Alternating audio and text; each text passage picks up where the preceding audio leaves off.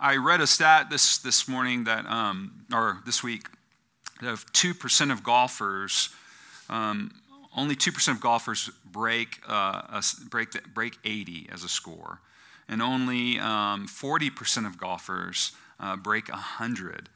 Golf is a hard game. As many of you know, I'm a golfer.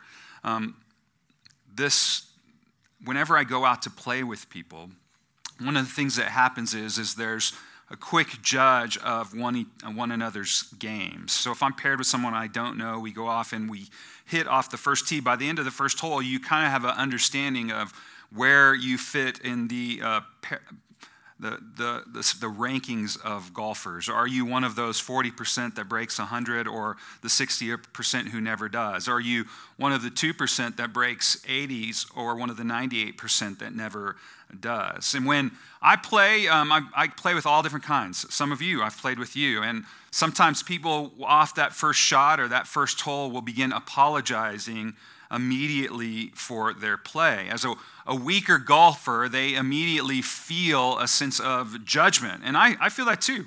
I feel that when I play with stronger golfers. It is easy to feel a sense of embarrassment if you don't play like you think you should play. And in that moment, if you're a really good golfer, sometimes it's very easy to be disgusted with a weaker one. Like you feel the reproach of their game, like they are going to slow you down, or you are going to be waiting or having to give tips to people who aren't very good all throughout the day. And invariably, sometimes when you play with somebody that's really strong and you are weak, like there is this disgust or eye roll. Like there's an eye roll to being who you are as a weaker player. Now, I want to let that lead us into this idea this morning as Paul has been walking us through chapter 14 and now into 15 about the church. And the church has both those who are weak and strong. Now, to remind you, the weaker brother, which we talked about last week, the weaker sister, is those whose consciences are easily pricked or offended in different ways about God's law or culture or things that exist in the world. They are sensitive. They are maybe have a level of piety and holiness that causes them to refrain from doing certain things or being a part of certain things. And because if they are a part of those things, they feel condemned or judged or feel like they might be sinning or might be violating some aspect of their faith. Today we're going to talk about the strong. Now, who are the strong? That is kind of our first point this morning. Notice Paul, in the first verse of chapter 15, considers himself strong. He says, "We who are strong." Now, in the context of what we've been talking about for the last 2 weeks, is the strong here are those who are in the Roman church. Remember, the Roman church is made up of Jew and Gentile believers. The strong in the Roman church are those who are free to eat of meat of all various sorts and kinds. Pork being one, crustaceans being another. They are free also to eat meat that's offered to idols. Paul doesn't make all those specifications here in Romans, but contextually based on Paul and where he's been and what he's been talks about in his letters, the strong are those who are free to eat. They're also those who are free to enjoy drink, strong drink. They are free to not celebrate the Passover with the Jew believer who might still celebrate Passover post Jesus. Now, remember, as Paul enters into this, he says he is one of the strong. And Christian freedom is an important part of being a Christian. The strong are those who have a certain level of Christian freedom. Now, the attitude of the strong is what? Well, we read in chapter 14, which we didn't read this morning, is that Paul calls the strong to welcome the weak, but not to quarrel with them. Now, the attitude of the Roman church, the strong Christian in Rome, at least at one level, that they may have invited the weak into their homes or into fellowship and use that for an occasion to quarrel about things that are not essential to following Jesus, to the Christian faith. We know something, and you don't know it. So we want to enlighten you. We want to throw our strength around. Second, verse 3 of chapter 14, he says, "Let no one despise the one Let the one who eats not despise the one who abstains. Here we come back to this idea of disgust or despising. Like the strong are tempted to despise the weak because the weak are attempting to limit the strong's Christian freedom. They're disgusted. I can't believe you're so weak. It ends in that eye roll. Why? Why does the strong often have this attitude? Well, it comes back to the same thing the weak was doing. It's self-justification. Now, don't miss this. We as a people, even though we've been redeemed by Jesus, are seeking to validate our lives. This is why one gets worked up at the golf course, friends. When they can't hit the ball where they want to go and they see the other person that they're playing with hit the ball where they want it to go, they start to feel judged, and their validation of their golf game and maybe even their lives causes them to get worked up. In fact, maybe they get so worked up they start kind of cussing, throwing clubs, slamming into the ground because they want to emphasize that they should be better than this. It can also be why I don't mind being around a weaker player. Like, there is a sense of power that you feel as someone who feels stronger. And even in that, we are tempted towards self-justification. In our Christian freedom, we think that strong and weak actually are classifications for who's a better Christian. And that's not what Paul's doing here. Just to re-emphasize that to you, remind you that strong and weak are not a classification, according to Paul, of a moral standing before God. It is simply a way of interacting with cultural issues, extra-biblical issues, things that are not essential in the Christian faith, and how one approaches them. It's very easy, friends, to try to self-justify, to find ways to validate your life. Now, what Paul here says, the strong are free to do all those things. Remember last week I talked about how Paul says he is free to eat. You are free to eat. The weaker brother is free to eat. But the strong is always obligated in their freedom. They are indebted in their freedom to do something better, greater.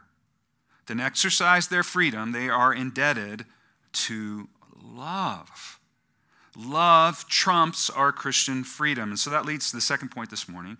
How should the strong love the weak? Well, we read last week that they are not to make them stumble in their faith.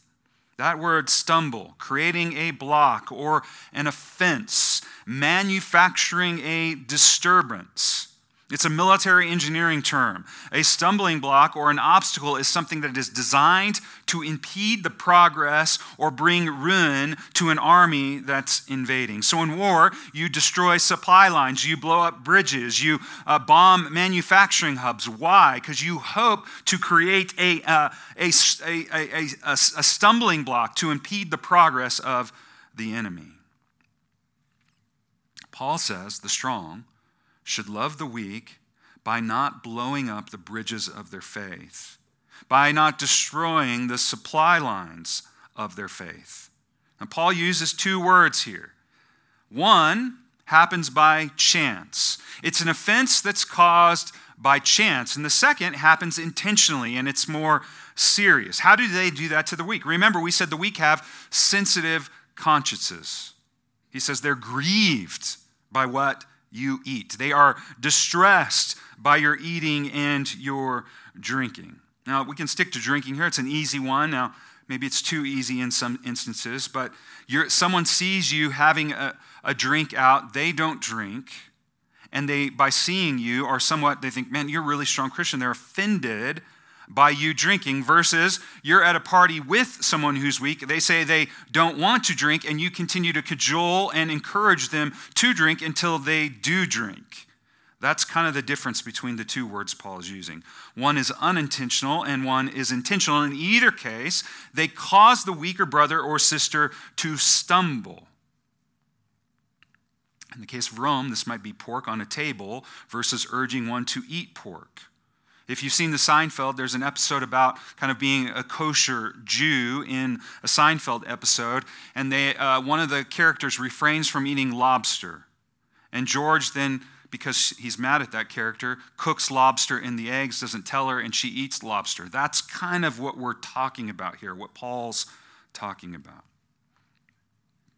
Now, this is difficult, right? My grandma, I called her Gami, was offended by lots of things that I did as a pastor. Like there was things that she thought as a pastor I should never, ever, ever do. And yet when I did those things, she felt pricked in the heart. And she would say something to me, often passive-aggressively at me about whatever it was that I was doing.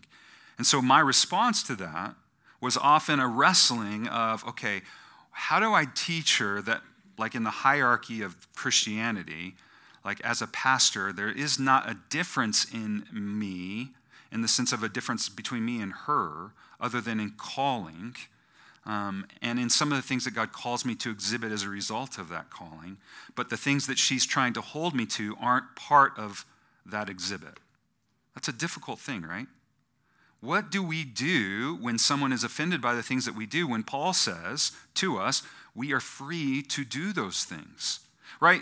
It automatically makes us who are strong, who feel this sense of Christian freedom, to then kind of feel almost entitled by that freedom to tell the person who is weaker they are being weak for no good reason. And that causes division and hostility. Now, I have this quote up here, and I think it's helpful for us. This is from Karl Barth. No triumphant freedom of conscience, no triumphant faith to eat all things justifies me. Now think about that for a second with what I talked about earlier. Our freedom, our Christian freedom, and the triumphal kind of acting out on that freedom does not justify us. If at the moment of my triumph, Barth says, I have seated myself upon the throne of God and am myself preparing stumbling blocks and occasions of falling instead of, hear this, making room for God's action. Gone then are my faith and my freedom, and all my knowledge as though I knew nothing. Those are strong words from Barth, and I think he's right, that when we use our Christian freedom as an occasion to triumph over weaker brothers and sisters, we are seating ourselves upon the throne of God, and instead of being a God who makes room for those that are different from us, who are weaker than us, we instead make them occasions for failing to make room and make them blocks. And in that moment, when we do that, our freedom is gone. And the knowledge that we are free to eat this thing or drink this thing or do this thing becomes nothing. Second, Paul says, don't destroy the work of God. We who are strong can quite easily think that this is not a big deal, but Paul says it has the power to destroy the work of God. That should give us who are strong great pause. If the debt of love, which Paul talked about in chapter 13, is to be maxed out, then maxing it out on ourselves at the expense of weaker brothers and sisters is anathema. It is not to be. Again, remember, it is more important to be loving than to be proven right. When we invest in our freedom, we are letting what you regard as good to be spoken of evil. And that's point 3. How should we love the weak? Don't let the good, that is good, deemed good by God, be spoken of as evil. The good thing is the freedom to eat and drink. That freedom will be criticized as wrong if you go about insisting upon your freedom over and against loving. The good gifts of God are then in that moment seen as evil. Doug Moo, the commentator, says the following: Paul is warning strong Christians that their insistence on exercising their freedom in ceremonial matters in the name of Christ can lead those who are spiritually harmed by their behavior to revile the legitimate freedom that Christ has won for them. The strong can so overindulge in their freedom, over and against the weaker brother or sister's conscience, that it drives the weak to forbid even more things that are free for them. Now, I think that's shocking. Our consciences might be clear, and so we are free to look at some theological idea with more nuance. Our consciences aren't pricked, but then we thumb our nose at our weaker brother because they don't get it like you get it. And in protection for their faith, they're driven even further to revile legitimate freedoms.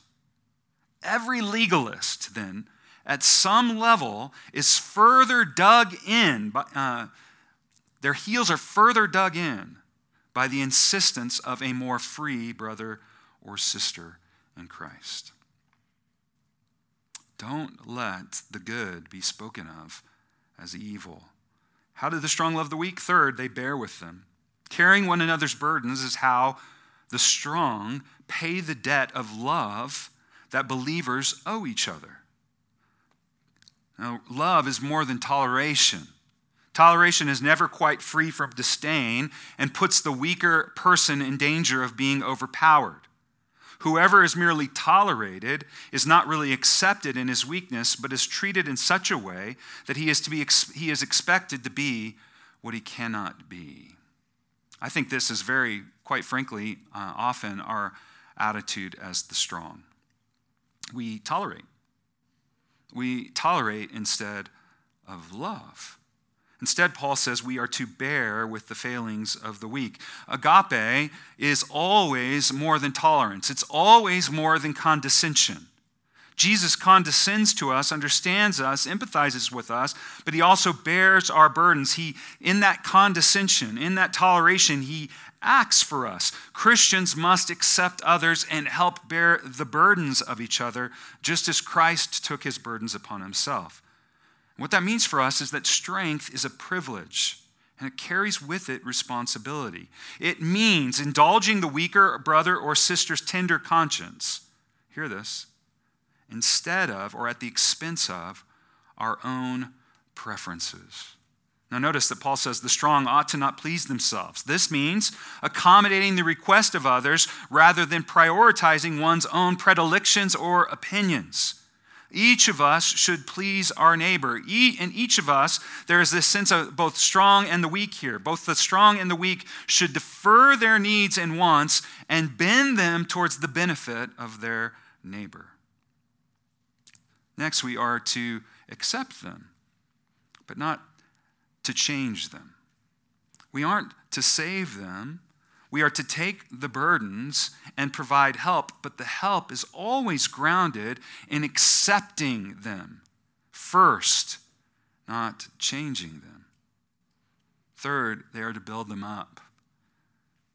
Build them up. Build the other up. At its base, the way the strong in the Church of Rome are to build up is to value fellowship more than food. Now remember, food is central to fellowship in the church. Sharing food, having a common meal. This is one of the things that makes Christianity what it is. Jesus gives a meal to explain what his death is all about. It symbolizes his death, but it also is meant to bring the church together. When Paul says in 14:15, do not destroy for the sake of food, he means our perspectives about food and drink. Their fellow believers, the weak, are identified as the work of God, the Christian family. So the strong cannot attack the weak, even though the food is clean and edible and good, because they belong to God and they are the work of God, the church. And this building up is built on the foundation of God's work in creating a new people. James Dunn, the commentator, says to belong to God's building means living out life as part of that building, mutually dependent on God's grace and mutually interdependent on the interlocking relationships by which that building exists and grows. Now, all food is clean, but it's still wrong when one's choice of eating and drinking or celebrating causes another believer to stumble or trip up. Now, let me add to this so we get kind of down and dirty and nitty-gritty here. This applies to politics as well. Now, you may be free to vote candidates, systems. And I'm here to remind you that candidates and systems are all sinful, all fall short of God's intention. So when you know another in Christ's body stumbles over your vote, then maybe it's best to live, as Paul says in chapter 4, to live out your conscience and be more reserved and quiet in the way that you do it. Now, let me keep this before you. Disfellowshipping over these things are exactly what Paul is talking about here. And if statistics are true, this is the thing, church, that is dividing the church. And it does not please God. We are destroying fellowship for the sake of votes, for the sake of our comfort, for the sake of not having to exist in a space with someone that we disgust and or judge. We don't have to share a room or a table because we think that it is okay because they voted for that person. Why do we do that? Because we want to justify ourselves. And we might say, as part of that justification, we are standing up for the weak and the vulnerable, depending on who the weak and vulnerable we are that we champion, because not to do so would be the equivalent of heresy at worst or heterodoxy at best. Paul is trying to take the oxygen out of that blazing fire of an argument. He's calling us to live according to our consciences. Liberty and sensitivity are both something that must arise out of faith, and he calls us to be humble. Let your principles match your practice without fear or of self-condemnation. Whoever has doubts is condemned if they eat, he says, because their eating is not from faith, and everything that is not from faith is sin. This also applies to some of the things that we debated last 2 years over mask. Our tendency as the strong, in this case, the strong is those who feel they can exist in a world and in a building without a mask on.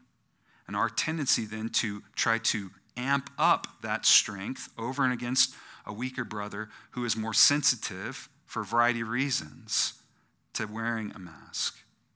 Now, it's not all perfect in all of these illustrations.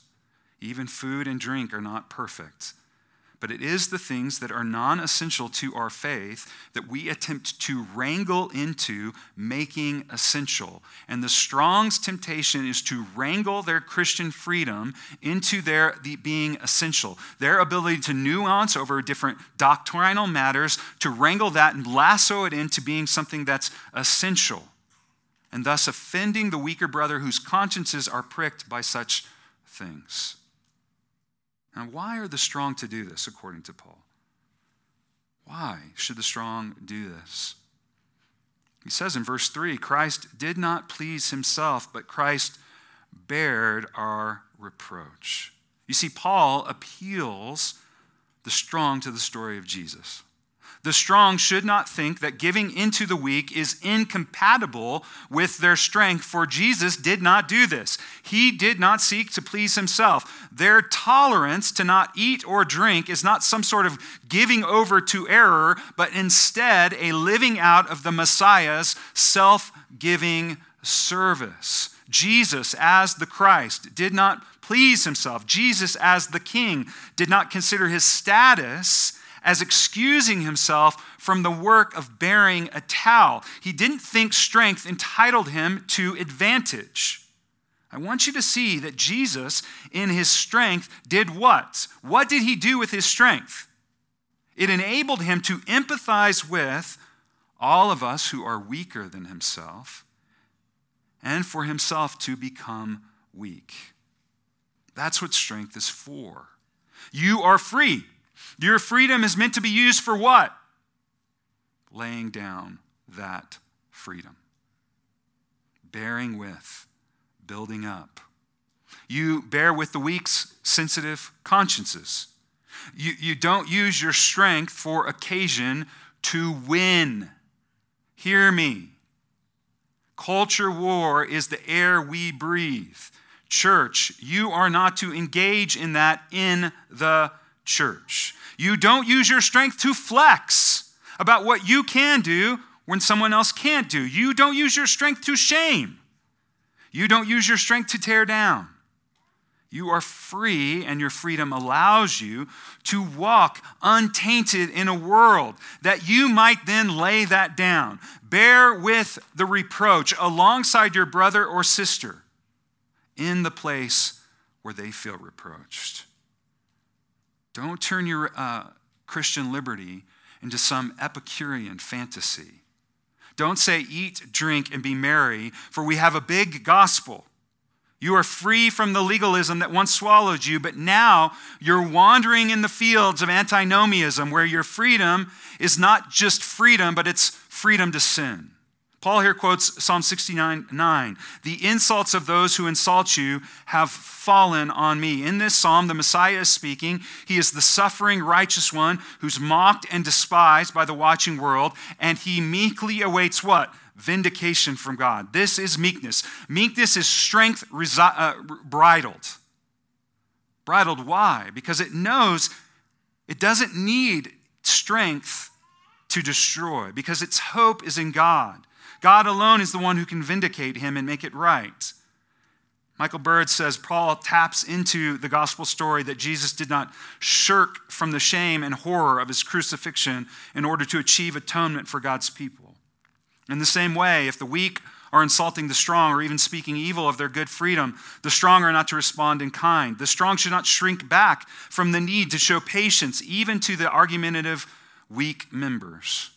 The Messiah's own example should lead them to be self-giving, not to be retaliatory or repay insult for insult. And then Paul says, guess what?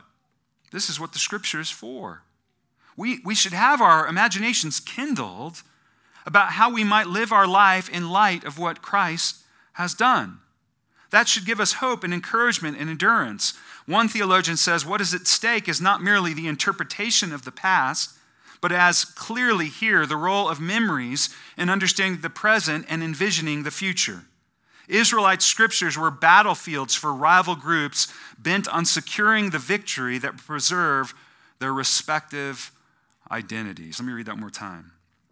Israelites' scriptures were battlefields for rival groups bent on securing the victory that would preserve their respective identities. As I read that, I couldn't help but think of our current moment.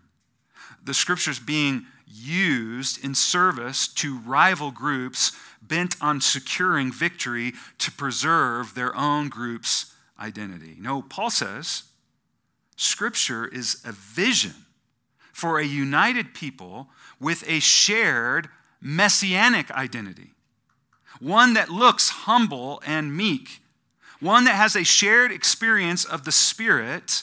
And what is the fruit of that Spirit? Well, namely, love. Scripture is meant to unleash our imaginations so we might learn or envision how to live out this ethic of harmony and unity. This is the ethic of King Jesus, how we might bear with one another, not win one another, how we might live united so that the reproach that the world has for the church becomes each of our own that we each carry in the world. That is our hope.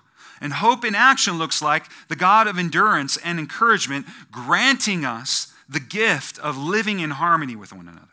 And with accord, he says, with Jesus, that with one voice we might glorify God. This is the first prayer in Romans since chapter 1, verses 9 to 12. And it's both intercession and indirect exhortation, right? You love that when pastors kind of like pray and they're intercessing for you, but then they're also preaching a sermon to you. That's what Paul's doing here.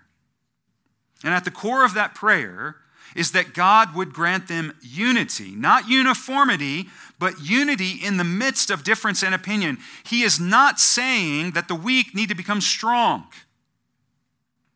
He is calling them to have unity in the midst of difference. He wants more than a list of agreed upon ideas. Like, a list of agreed upon ideas is fine, but it's less than what Paul has in mind. He wants them to have the same mind that is in Christ Jesus, patterned after Jesus. This is the word accord, where they have consensus and concord where it matters, that they come together then where it matters with one voice to glorify God, that they welcome one another, strong and weak, welcoming strong brother or sister and not shaking your head and judging them, welcoming the weak friend and not rolling your eyes at them in disgust, but welcoming them, making room for them around your table. giving your attunement to them, turning your face towards them, being present to them. This brings God glory. And in the presence of that, then laying down your life for them, because that's what Jesus did for us. It's more than your scruples and more than your freedom of conscience, more than doing the pious things that you think praises and glorifies God, living according to your convictions, keeping your days and not doing that thing, more than enjoying that thing as a gift and thanking God for it, more than eating and drinking in faith. It's more than that God is inviting us to. He's inviting us to taking upon the mantle of Jesus and welcoming strong or weak, because that brings God glory. More glory than you abstaining from food or drink, and more glory than you exercising your freedom and thanking God for what you're eating and drinking. It puts skin on what it means to be the church. It enfleshes it. I want you to think about, in our moment, how truly countercultural that is. Now, most of you know Charlie Bursey. Charlie is one of your elders. And Charlie came to this church. How long ago, Charlie? A long time ago. More than that. A long time ago. He moved here to be with his family after the death of his beloved wife. And when Charlie came to this church, and to me, he had some reservations, to say the least. And Charlie comes from a church that acts and operates as a PCA church. It's in Georgia. I talked about his church having a graveyard out front. It's a lot different than our church in a lot of different ways. In my point of view, I would consider a lot of the views from where Charlie came from in his church in Atlanta as being my weaker brother. They have more convictions. Their consciences have a greater tendency to be sensitive to different matters of faith and practice. Do you agree with that, Charlie? In fact, this week we had lunch. Charlie had a burrito. I had carne asada. And we talked about how, he has a view of creation that's literal 6 days. I don't have that view. Not that I don't think that it can be true. So if you want to get mad at me today about this view, we can have a discussion about it. But I believe Genesis isn't concerned with that. If you sat with us in our Genesis series, you know that. That's not the question that Genesis is seeking to ask. I believe in what's called a framework view. And Charlie and I talked about how that difference is just one difference, where in the PCA we are allowed to hold such differences and to hold them lightly. You see, Charlie and I have developed an incredibly strong bond as brothers in Jesus. There's lots of things that are happening right now in the PCA that we would disagree on. There's different things of faith and practice we would disagree on. Now, we wouldn't disagree on eating meat and having a beer at all. But there's other things we would disagree on and do disagree on. But here's what's happened between us.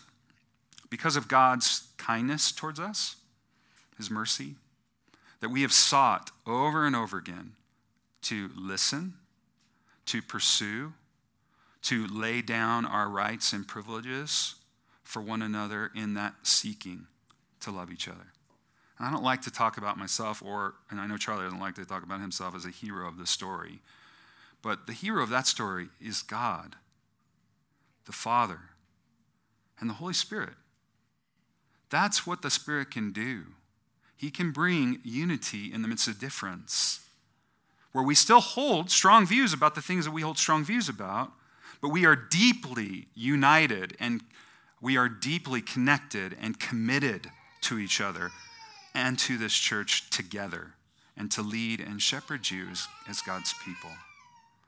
That's the beauty of being the church. And if he and I can do it, this is what we laughed about over lunch, man, y'all can do it. And beyond that, the PCA can do it in the midst of our strife and difficulty. That is the hope of all of that is not in our story. It's in what Jesus has done in our story. And that's the hope for you this morning. The one who bared your reproach, took on your insult, pursued you as other, as enemy. This is the thing Paul talks about over and over again in the book of Romans. You were an enemy. And God, in his mercy and grace, gave you an incongruent gift. So the ethic of the church is to do the same in its daily life together, in opening up its home together, and eating meals together, and having disagreements about faith, practice, and theology together. We should do that. May God give us mercy in that work. Let's pray. God, we ask you to do that, to have mercy on us.